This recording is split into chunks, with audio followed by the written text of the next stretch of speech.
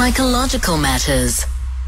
Madume Diala is a dietitian, and we are going to be talking about food guilt. Do you suffer from food guilt? Do you eat something and then immediately feel all sorts of shame and guilt because of that? I'm interested to hear your thoughts about that. Madume, thank you so much for joining us. I really appreciate your time. Good evening, Aubrey, and good listeners at home. So why would anybody have food guilt? I think it mostly stems from the fact that, you eat something and think of what impact does it have on your body. Right. I.e., if you were to have diabetes and then you ate a whole bunch of chocolate and the blood sugar is going to be raised, or Yes. you're feeling weight conscious, then you feel like, I've eaten too much fat, that's when you'll have food guilt. So it really comes from understanding that the way that you've indulged in whatever food you've indulged in may have some adverse effect on you, and that's where that shame and guilt comes from.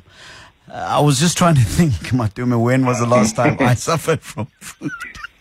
from food guilt. Osin Tateng is always saying to me, hey, you should be suffering from food guilt. Look, I have a very healthy appetite, my brother, and I enjoy all sorts of different things. But I am understanding that as I grow older, I've got to be more conscious about what I eat for my own health and so forth. Why do we put ourselves in a position where we are going to be or candidates for food guilt? When we know, I suppose, a person who then suffers from food guilt is somebody who's moderately or perhaps even very well educated about what should be going through their mouth. I think roughly it's more sort of we have developed a conscience to say this is what one must be eating in terms of their health. I mean, there's too many health issues going on these days. But then there's that feeling that I'm craving 1, 2, 3, 4, and we don't have the luxury of saying, let me control myself not to eat 1, 2, 3, 4. That's why then later, after indulging in particular food item, you come back and say, but I should not have had that. Yeah. And that creates an impact, and then you start having food guilt of this and that I shouldn't have. But in the back of your head, before you could even have that particular food item, you already knew that what you're eating was wrong. Yeah. And I suppose that's true for every guilty pleasure we find ourselves indulging in. We already know at some level that what we are doing is wrong. It's just that we perhaps don't have that, shall we call it, the moral rectitude to be able to hold ourselves back. What are the tips then for people who would know that they have a particular penchant? There's something that they really like to enjoy, but it's perhaps not good for them. How does one deal with that? And I suppose that answer is going to be true for many, many other moral weaknesses we might have in the world. Madume? I think the simple issue is understanding, in any condition that one may have. We can put an example of a simple diabetic patient. If you are diabetic, you roughly know, it comes from an understanding that what's wrong with me as in having a condition, and then you need to position your mind in the sense that knowing that doing some other things or eating some other things goes completely against your condition. I always say to all my clients, there's no medication for you overindulging or indulging on something that is wrong for your condition. It's you having to understand what is the impact of a particular food item in your body or as per your condition. That is something that will help you psych you around saying, this I cannot have. Even if I were to have it, let me have it in the smallest amount that it won't have that much of impact on my health. Yeah, and this feature is called Psychological Matters. So I'm just doing some housekeeping here. Would the kind of food guilt that you and I are talking about be considered a psychological matter? It probably borders on a yes or no. We are always attracted to wrong things, I think, psychologically. We just want to have whatever we want to have at that particular time. And we tend not to understand, even if we were to understand why we can't have 1, 2, 3, 4, but it's more like we want to, a little child, when you say don't eat 1, 2, 3, 4, the child wants to have, it's more like you want to see what will happen if I eat 1, 2, 3, 4, and unfortunately most of the time the worst do happen. It does bother us on psychology. That's why I always go back to say, as a person, you need to understand what particular food item will have and how much of an impact will that have on your health. As I start to think about some of the things that I enjoy eating, I have seen myself, I have witnessed myself have an out-of-body experience after I have breathed in a whole or 2 slabs of chocolate. I mean, I've seen myself do such things, Matume. Believe me, my brother. I have seen myself breathe them in, and I do it so quickly sometimes that I don't give myself a chance to really think about what I'm doing. And then, actually now I remember that. And then I will feel guilty, and then I will drink all sorts of water and half kill myself at the gym and all of those kinds of things. Because but shouldn't there be a way of, talking about moderation for those things? Because I imagine if I just took 1 little slab of chocolate every now and again, instead of getting into this religious sort of mode about not eating chocolate, to the point where I rev up my desire for the chocolate so much that I can't even stop myself. Isn't there something that we can do to somehow bring this compulsion, this beastly decision to eat everything without batting an eyelid? Isn't there something we can do about that? I think the best thing is always to say, eat in moderation. Don't overindulge. And then have a particular way of saying, if I were to have a chocolate, let me have it once in a blue moon. Let it not be something that every day you wake up, you want to have a bite of chocolate. Let it be something that you have seriously in moderation. We always say anything in moderation will still be fine. But the moment you have too much of that, that is a problem. But again, remember, cravings are cravings. You might wake up one day and then you feel like you want to, this week you want to indulge on malamhodu, or you want to indulge on anything fatty, because you feel like you want to crave on those. If you have to have that in moderation, I wouldn't have a problem with it.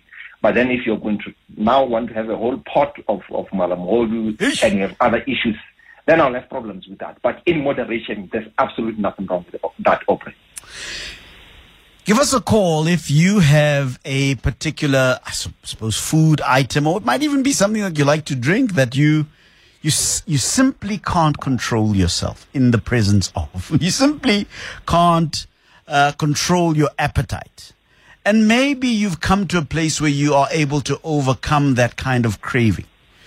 Matume Diala is my guest. He's a dietitian, and he says, if you do things in moderation, you can come to a place where you can manage those cravings, and even have a healthy relationship with whatever it is that you're eating. Give me a call if you have a particular craving, a particular love of something that you then feel so ashamed about after you've breathed it in, like I do with chocolate sometimes. Give us a call. I'd love to hear from you. 011-883-0702. Talk to me about some of the dietary or perhaps even physiological dangers of indulging in that way. I mean, I've had conversations, Matume, about binge drinking, for example. A major South African phenomenon that we as South Africans are probably the biggest binge drinkers in the world, I'm told, because we just don't do these things in moderation. But what are some of the dietary, physiological sort of dangers of binge eating in the way that we're talking about tonight? I think the most important thing I always say is to understand why you have a particular condition. And I think that will also literally goes back to say, I probably have this particular condition because of 1, 2, 3, 4, or the condition is getting worse because then you have probably decided to go to binge eat or binge drinking. That's your condition get worse. Some conditions are more of when you have that condition, then you need to try to do something in moderation. It's simply understanding the physiology of a particular condition and say, if I were to have this in too much amount, then the condition gets worse. Again, I'll give, because it's simpler to give an example with diabetes.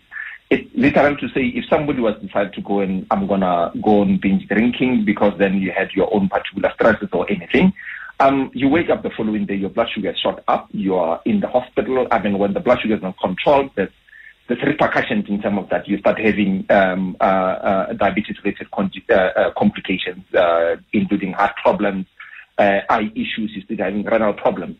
So that's why it's important for you to understand, why you can have things in huge amounts as compared to having them in moderation. Let's speak to Hlakaniphile in Johannesburg. Hi, Hlakaniphile. Good evening, Aubrey, and good evening to your guest. Yeah. I wanted to ask a question because I have a situation where I love ice to the point where I like the formation of the ice within the fridge. And then I eat ice all the time. When I wake up, I wait for the ice to even form in my tray. And I've heard that it has to do with iron. But I have this thing where I think about ice all the time, and I want to have it. It's a daily thing that I do. Mm-hmm. Yeah. And you want to know why you have this particular craving? Yeah. Yeah. Okay. Madume? Look, at some point, hi, Aubrey. Yeah. Go ahead, Madume. Yeah. I think at some point, some cravings, you literally can't explain why they have started in the beginning. So maybe at some point we just decided, okay, let me have ice. Then before you know it, you're literally hooked to it. It was not necessarily something that has been physiologic or probably some chemical reaction in your body that says now you are craving ice or you want to eat ice every day. It might be something that you started to just doing, and then before you know it, it's something that you can't even control. Do you sometimes get to a point, like Peter, where you crave it so badly, and when you do get it, you just can't stop yourself, and then feel all those pangs of guilt after that? Yes, yes. I think about it at work. I even wished where I had a fridge in the office which has the ice. I like the ice that forms in the fridge. Yeah, and I also that's like the snowy stuff. Yeah, the fluffy, powdery stuff. I understand that so deeply, Hlakaniphile. I'm beginning to discover myself in this conversation. but tell me something. Isn't that a good thing, Madume? I mean, isn't that a substitute for water? I mean, we're told all the time that we should be drinking lots and lots of water. Isn't Hlakaniphile perhaps onto something here? Isn't this something that is wise? I'm playing here on the fact that her name is Hlakaniphile as well. Look, I wouldn't really worry much about somebody having ice that much.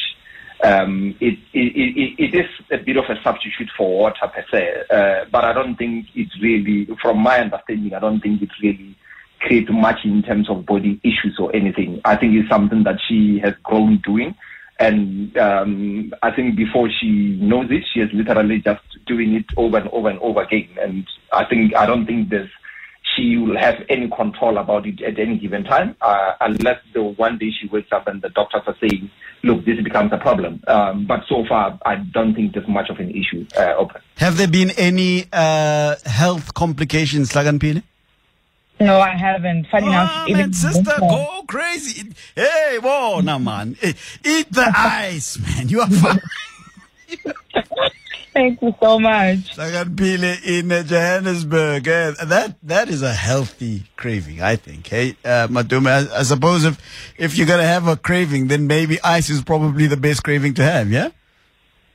Look, in our clients who have heart failure issues, where mostly we ask them to reduce their water intake. And then one of the things we ask them is that if you feel like your mouth is dry, one thing you can do is suck on ice. So I suppose in this case, it's not entirely a bad thing.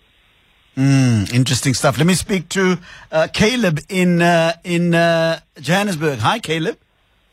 Hey, how's it? Yeah, go for it, man. Good. Yeah, so I just tuned in recently, but it's an interesting conversation. I, over the December period, had gone in for like an annual checkup, come to know that the doctor is now saying that I'm pre-diabetic. It was quite a shock because, I didn't really have any issues, but what it's come down to is I used to drink like over 2 liters of Coca-Cola a day. And at that point, I used to feel like nothing else could quench my thirst. But now, after some time, and I've started drinking a lot more water, I can tell like sugar definitely has some addictive qualities to it, because I wouldn't have felt that way if I hadn't got like this big wake-up call. I would have still been drinking all those Cokes, you know? Yeah, no, for sure. Madume?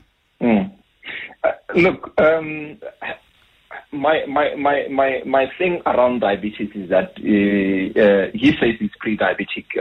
Remember, with diabetes, we are saying that your body has an ability to literally deal with the sugar. Yes, if you're having, then when you're pre-diabetic, and I suppose his blood sugar is not entirely that well controlled, a hold of sugar will literally be a problem. But we can't necessarily say that the hold of sugar caused diabetes. It's just that in this case, now that he is pre-diabetic, he needs to reduce the hold of his sugar intake. And having all the Cokes and everything will not literally be wise for him. A whole lot of water will be definitely okay. I always say the hierarchy of drinks is water and everything else after that. But I mean, 2 liters of Coke, I've had clients that drink 2 liters of Coke on a daily basis. You really need to reduce that, because in Coke, it's not only the sugar that you get addicted to, it's also the caffeine inside there that you get addicted to. Indeed, Caleb, thanks very much. Tabeng Liping on the WhatsApp line says, craving and chewing ice, known as pagophagia, is often associated with iron deficiency, with or without anemia, although the reason is unclear, says Tabeng Leping. And then Sechaba asked the question, he says, hi Aubrey and your guest, is food guilt connected to disorders such as bulimia and anorexia?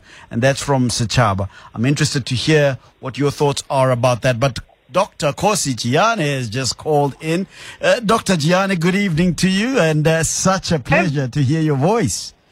A very good evening, old friend. How well are you? I'm well, man. And listen, I'm so excited that there's the DR just before the word Indeed. Kosi. Oh, man. Indeed. We've earned some prefixes.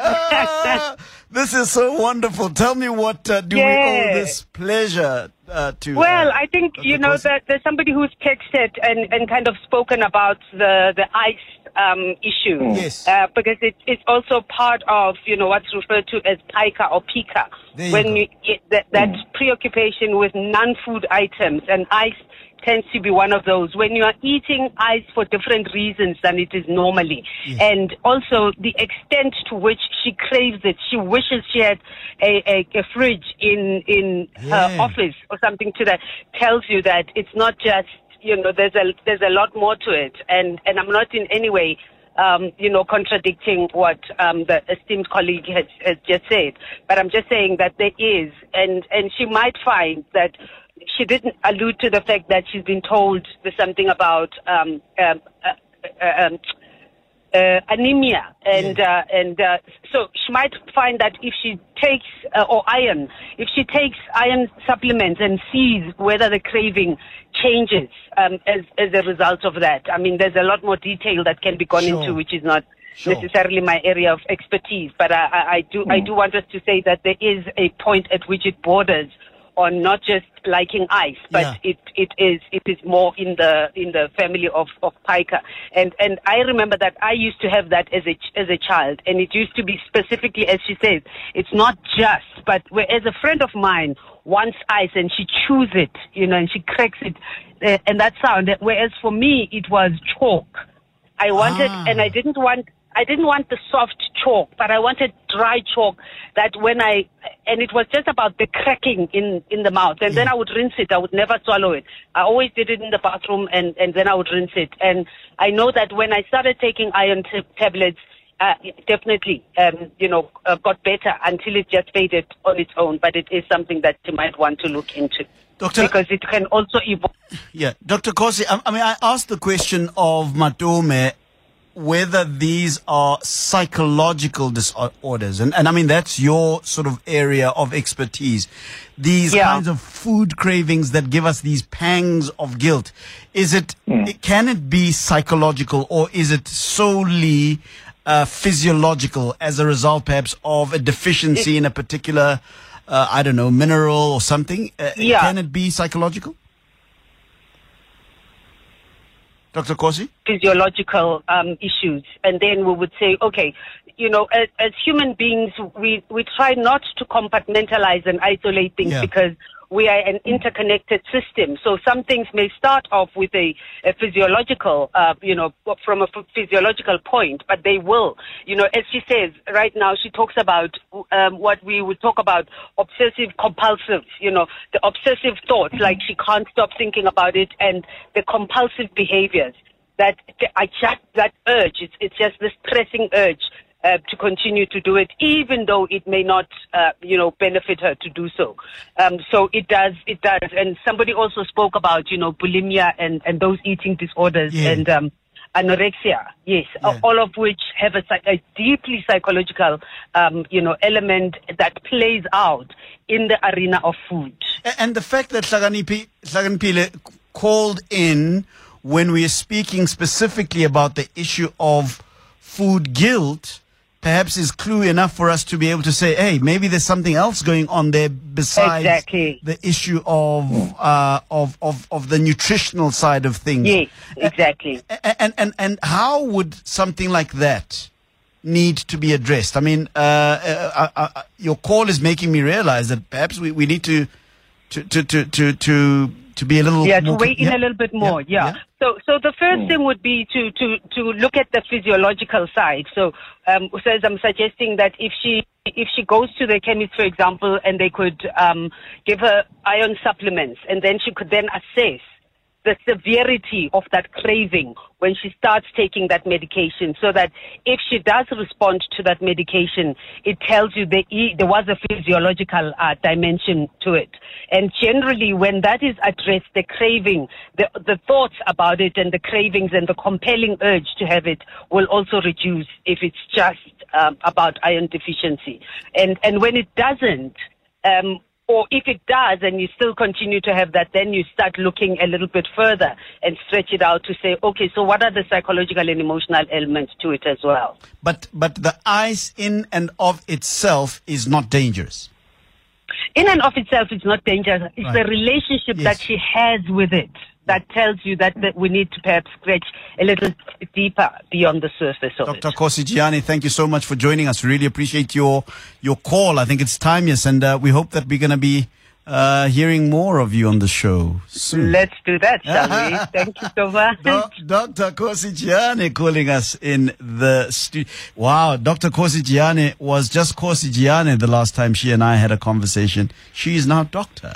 Kosi Jiyane. Oh, wonderful stuff. So interesting, Matume, that Dr. Kosi Jiyane is picking up on the fact that while there may be no nutritional dangers per se on as far as the ice is concerned and the craving of the ice, but maybe there is a psychological dimension that requires maybe a little more excavation, a little more investigation, because it might be a relationship that might be unhealthy, not so much in terms of the ice's nutritional value or not, but more because there might be something there that is of a psychological nature that we may have to look at. And that brings me to the question that says, you know, we can have a conversation about what we ingest, what we eat, what we ingest, but it is perhaps important for us to have a better understanding of the psychological relationship we have with certain things that we eat, drink. Yeah, it's quite important to really look at in all the things that we are overindulging on, or we feel like we have the craving on. The simple example of a person, craving ice all day, all night long. Where did that start? What triggered it? Because there must have been something that triggered that whole thing. That's what I'm saying. That's why I said that before you know it, there's something that you started as something very innocent, but before you know it, you are literally just into it and you don't know how to get out of it. Yeah. So there's probably a psychological aspect that one needs to investigate and go deep and understand what's what and how do you get this person out of that particular situation. Sabelo says, evening Aubrey, I guess I'll sit this one out. I mostly suffer from alcohol guilt. Good evening, he says. And I suppose the same kind of concern that has been raised by Dr. Kosi's call should be, I suppose, directed at the overuse of alcohol and the guilt that comes from that. Yeah, I mean, one again would say, I think people always ask me when you're overindulging on alcohol is that do you have any problems? Whether that is intended, let's say you currently have problems or you decided that I just want to drink. But again, you go back and ask, do you have problems? What compels you to be, overindulging on a particular item? Is there perhaps something that you're not really recognizing? I always say sometimes we get, stressed or get psychologically affected by things, and then we literally don't recognize those things because they are literally on the surface. They are not really blown out of proportion. It's only when things get out of there that you realize, oh, by the way, probably I have a psychological issue. But when it's on the surface, we literally don't really take cognizance of that. We just think, life goes on. I just had, 24 cans and life goes on. I'll not drink that again tomorrow, but you still repeat that the following day. Yeah, 24 cans. Just over exaggerating, but it's just typically that you're saying, I had a chocolate today. I'm craving a chocolate today. Let me just have a slap. Before you know it, you're having a slap the following day. Before you know it, in the 7 days of the week, you're having chocolate every day. There's two thoughts that at some point when when people are stressed out, they tend to eat a lot, and some when they're stressed out, they tend to run away from food, and that becomes to say, who are you in that scenario? And stress at some point does not mean, or any relationship with food does not mean something that we need to talk about in a psychological environment. Sometimes we just stress at the surface and we just don't realize it. We just want something to comfort us in that particular time. I imagine, Matome, that the presence of guilt in our overindulgence in any food substance is actually a good thing, in that it's almost like a warning to say, hey, you're going overboard. So I'm thinking about the food guilt, but I'm thinking maybe it's a necessary part of our own defense mechanism against ourselves sometimes. But then one would ask, do most of us realize when we actually have a bad relationship with a particular food item or with a particular item? Do you really realize that? Because it's only when you realize that you have a bad relationship with a particular item, that's when you realize that, oh, by the way, I can't have 1, 2, 3, 4. Or it's when we're sick and then you say, but I cannot have 1, 2, 3, 4 because, of 1, 2, 3, 4. So it comes from the understanding that do you even realize that you are having a particular bad relationship with a particular food item? That's when you start to say, I have a food guilt. Up until you realize that you have a bad relationship with the item, I don't think as an individual you realize that. It's only probably as Aubrey being my friend will come and say, but Matemi, I think you are having too much of that particular item. That's probably when alarm bells are raised. Or if the gout reminds you, Raymond. Yes. Now, I say this because I know, Matome, because of my own experiences with gout, If I indulge too much in certain things, then, I have a quick reminder of the fact that I shouldn't be indulging in that way. And I suppose that is a very clear I suppose, way of understanding that you don't have a very good relationship with that particular food substance or whatever the case may be. Here's the question. Are there any food items that are particularly addictive that way? In other words, I mean, the conversation we've had about sugar tonight. seems to be one of those food items that can be very, very addictive and can make people behave in ways that are perhaps uncharacteristic in as far as their relationship with that food item. Sugar seems to be one that comes to mind. What other food items that cause that kind of addiction that may lead to food guilt? I think one of those is caffeinated drinks, and from a simple fact, most of us, we get tired, and we don't really look into the fact why are we tired. You'd think getting something sugary, something high in caffeine that gives you a kick, then you're fine. You literally don't really go back and understand why are you overindulging on 1, 2, 3, 4. Fat, mostly fatty food, people use them as comfort food because they feel like when you're having a large greasy meal, it gives you some certain sort of comfort. Yeah. I'm still to understand why that does that, but that seems to give people a certain level of comfort. Yeah. Funny thing is that you hardly ever get to a situation when somebody says, I'm addicted to an apple. It's always sugary things, it's always caffeinated things, it's always things that are high in fat. Maybe again it goes into the fact, the taste issues that goes with them, that when I eat something fatty, there's a certain of taste things that you literally feel that this is something that you'd want to have, and then before you know it, you have overindulged, and then again those come back with serious repercussions in terms of life. I hear you. I want to play a quick voice note. Chris, if you can play it for us, please. To ask your doctor. I mean, they always talk about everything in moderation. And I've had a lot of friends who have different interpretations of moderation. 50%, 75%, 90%, 10%. So when you say if you are diabetic and, for example, you shouldn't eat sweet stuff, what does that mean? Like 50% of your diet should not be sweet stuff, or 50% sweet stuff? And remember, if you talk of sweet stuff, then it can be very sweet or half sweet or 25% sweet. I mean, in terms of sugar. I mean, really. Yeah, can you explain what moderation means?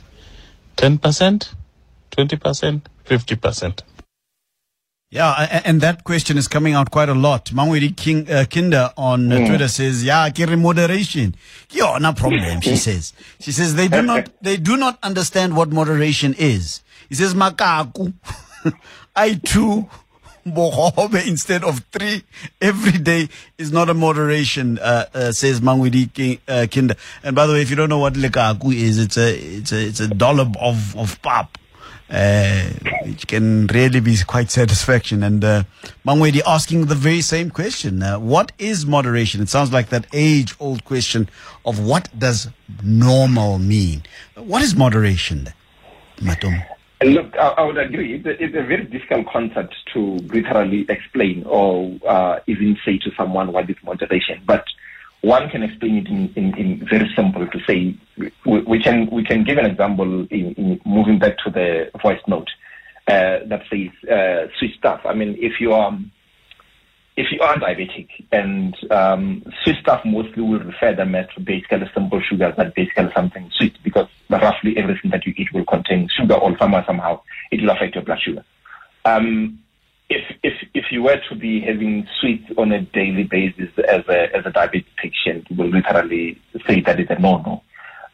You will probably have that once in a blue moon if your blood sugar is low, or run away from those things. We can move back to the issue of takeaways. If I say moderation, probably once or twice a month. That's moderation. Especially if you take into account other health conditions that somebody has. But again, it goes back to saying, go and visit a dietitian so that you understand, how much do you need as a person with regard to a particular condition, and they will better explain as per individual what moderation will mean in that particular instance. Because I think moderation won't be the same from me and you, Open.